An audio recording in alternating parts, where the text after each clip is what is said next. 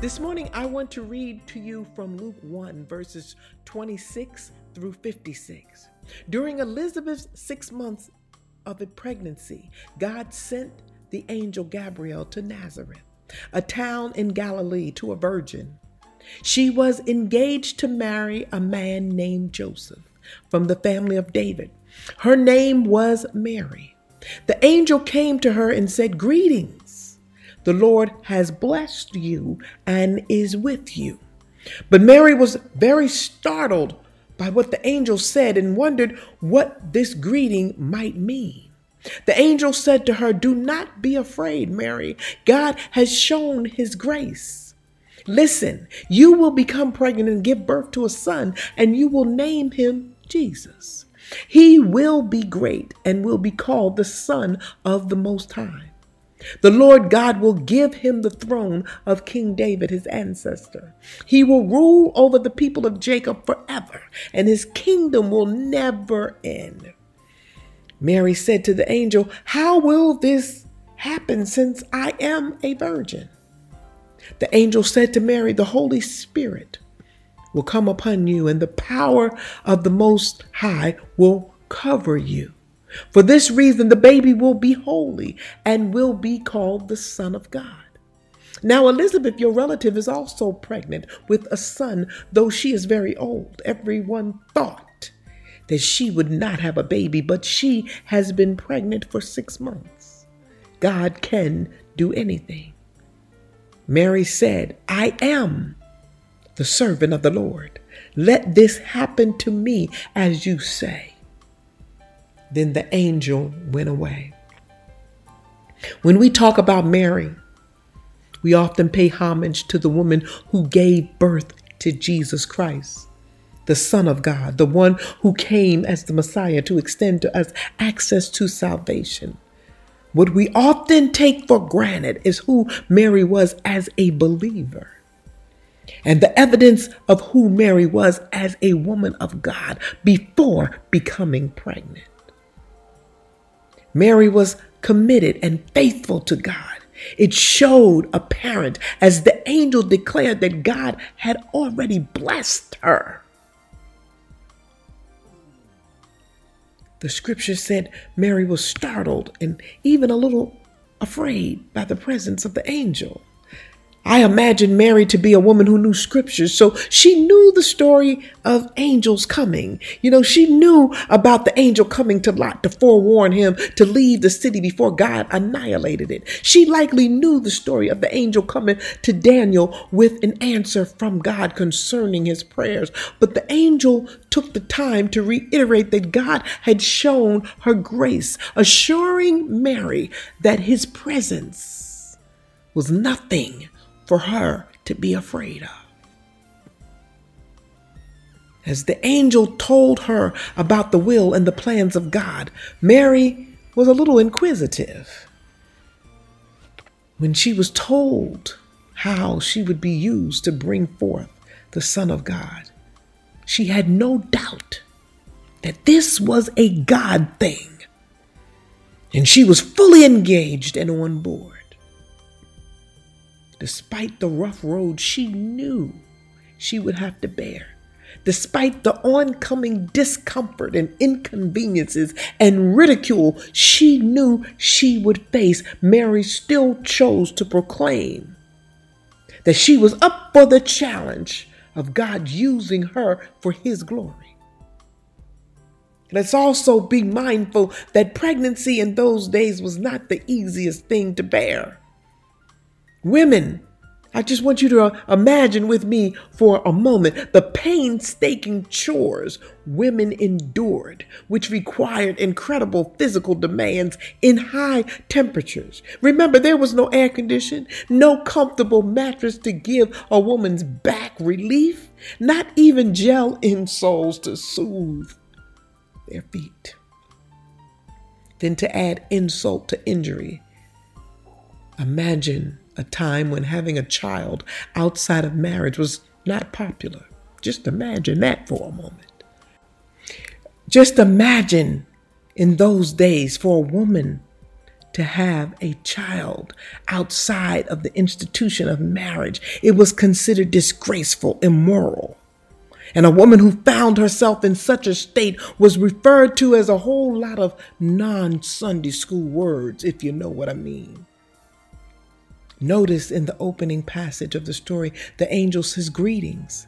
The Lord has blessed you and is with you." The angel's proclamation indicated that at the time that he came to Mary, God had already blessed her because God knew Mary's heart.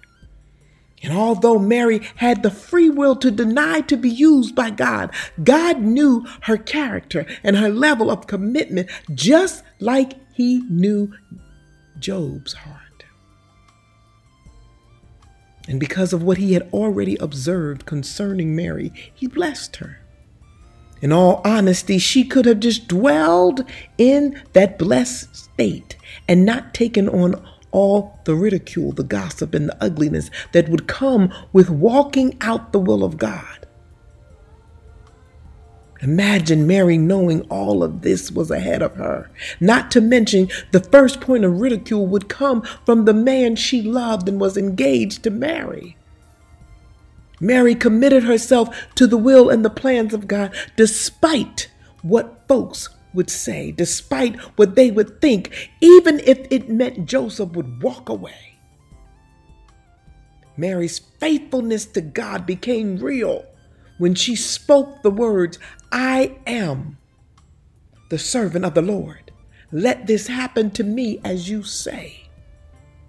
Mary, like each and every one of us today, had access to free will and the ability to guide her life according to her own will, her own desires, and her own plans. But despite the turbulent path ahead, she chose to put the kingdom of God first. In 2 Corinthians 3:18, the scripture speaks of an ever-increasing glory, which is the act of going from glory to glory. As we commit and submit ourselves to the will of God, making decisions based on being obedient to his word, when we act and react with the heart determined to please God, we will begin to experience elevated states of blessings. We will begin to experience what it means to go from glory to glory. We live in a culture where much is spoken about one's rights, but little is spoken about righteousness. Just because we have the right to do or not do is not the determining factor when one is a servant of the kingdom of God. Righteousness is and weighs on obedience to God's will, God's way, and God's word. Righteousness is humility, prompting one's obedience to God regardless of status, position, class, or title. True servants of God serve faithfully, despite naysayers, despite ridicule, and despite the trends and the ways of this world. Mary's faith was evident as she laid everything on the line as a servant of the Lord. And because of her faithfulness, she was blessed in and through the ridicule.